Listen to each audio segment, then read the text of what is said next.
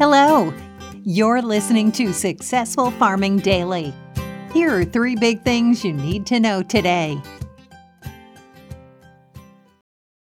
It's Tuesday, April 26th. Our first big thing is wheat futures surged in overnight trading as the condition of the U.S. winter crop continues to deteriorate due to dry weather in the southern plains. About 27% of the U.S. winter wheat crop was in good or excellent condition as of Sunday, down from 30% the previous week, the Department of Agriculture said in a report. 32% of the crop had earned top ratings 2 weeks ago.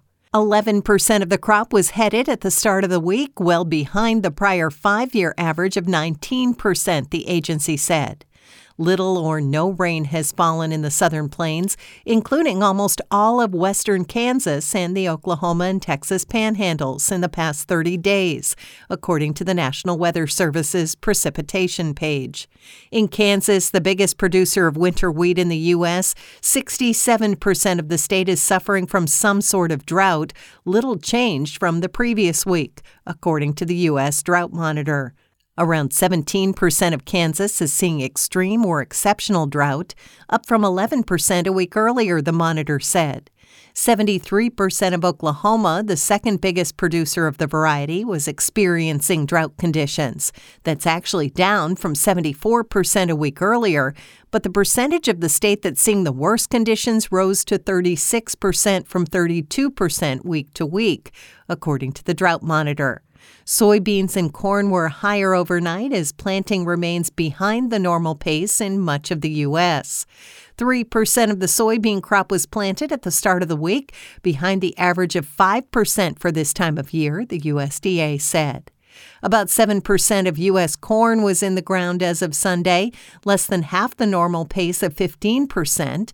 2% of the crop had emerged at the start of the week, behind the normal 3%, the agency said. Wheat for May delivery jumped 23 1/4 cents to $10.95 3/4 a bushel overnight on the Chicago Board of Trade, while Kansas City futures added 20 3/4 cents to $11.73 3/4 a bushel. Soybean futures for May delivery gained 12 cents to $16.87 1/4 a bushel. Soy meal rose $4.30 to $449.90 a short ton, while soybean oil futures added a half cent to 80.58 cents a pound. Corn futures rose 4 1/4 cents to $8.02 1/4 a bushel. Next up, inspections of corn for export jumped week to week, while bean and wheat assessments declined, according to the U.S. Ag Department. Corn inspections in the 7 days that ended on April 21st were reported at 1.65 million metric tons, the USDA said. That's up from 1.18 million metric tons a week earlier, but still down from the 1.95 million tons assessed during the same week last year, the agency said in a report. Examinations of soybeans for offshore delivery dropped to 602,178 metric tons, down from 1 million tons the previous week. Still, the total was higher than the 284,564 tons assessed at the same point in 2021. Wheat inspections also fell, dropping to 287,997 metric tons last week. That's down from 446,225 tons examined a week earlier, and the 581,087 tons assessed during the same week a year earlier, the USDA said. Since the start of the marketing year on September 1st, the government has inspected 34.9 million metric tons of corn for export. That's down from 41.4 million tons during the same time frame last year. Soybean inspections since the beginning of September are up to 46.6 million metric tons, trailing the 55.5 million tons examined during the same period a year earlier, the agency said. Wheat assessments since the start of the grains marketing year on June 1st now stand at 18.4 million metric tons, down from the 22.7 million tons examined at this point last year, the USDA said in its report. And finally, red flag warnings have been issued from Nebraska into the Texas Panhandle, while freeze warnings are in effect in parts of several states, including Iowa and Illinois, according to the National Weather Service.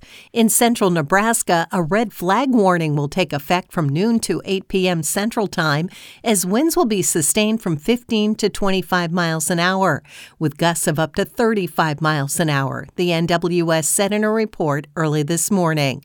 Relative humidity is pegged as low as 15%. In the Oklahoma and Texas panhandles, winds will gust up to 45 miles an hour, and humidity will fall as low as 14%, the agency said. In central Iowa, meanwhile, temperatures overnight fell as low as 25 degrees Fahrenheit. The freeze warning in the area will remain in effect until 8 a.m. In northern Illinois and Indiana, temperatures overnight tonight into Wednesday are expected to drop into the upper 20s, the NWS said. Thanks for listening. Follow more news on agriculture.com.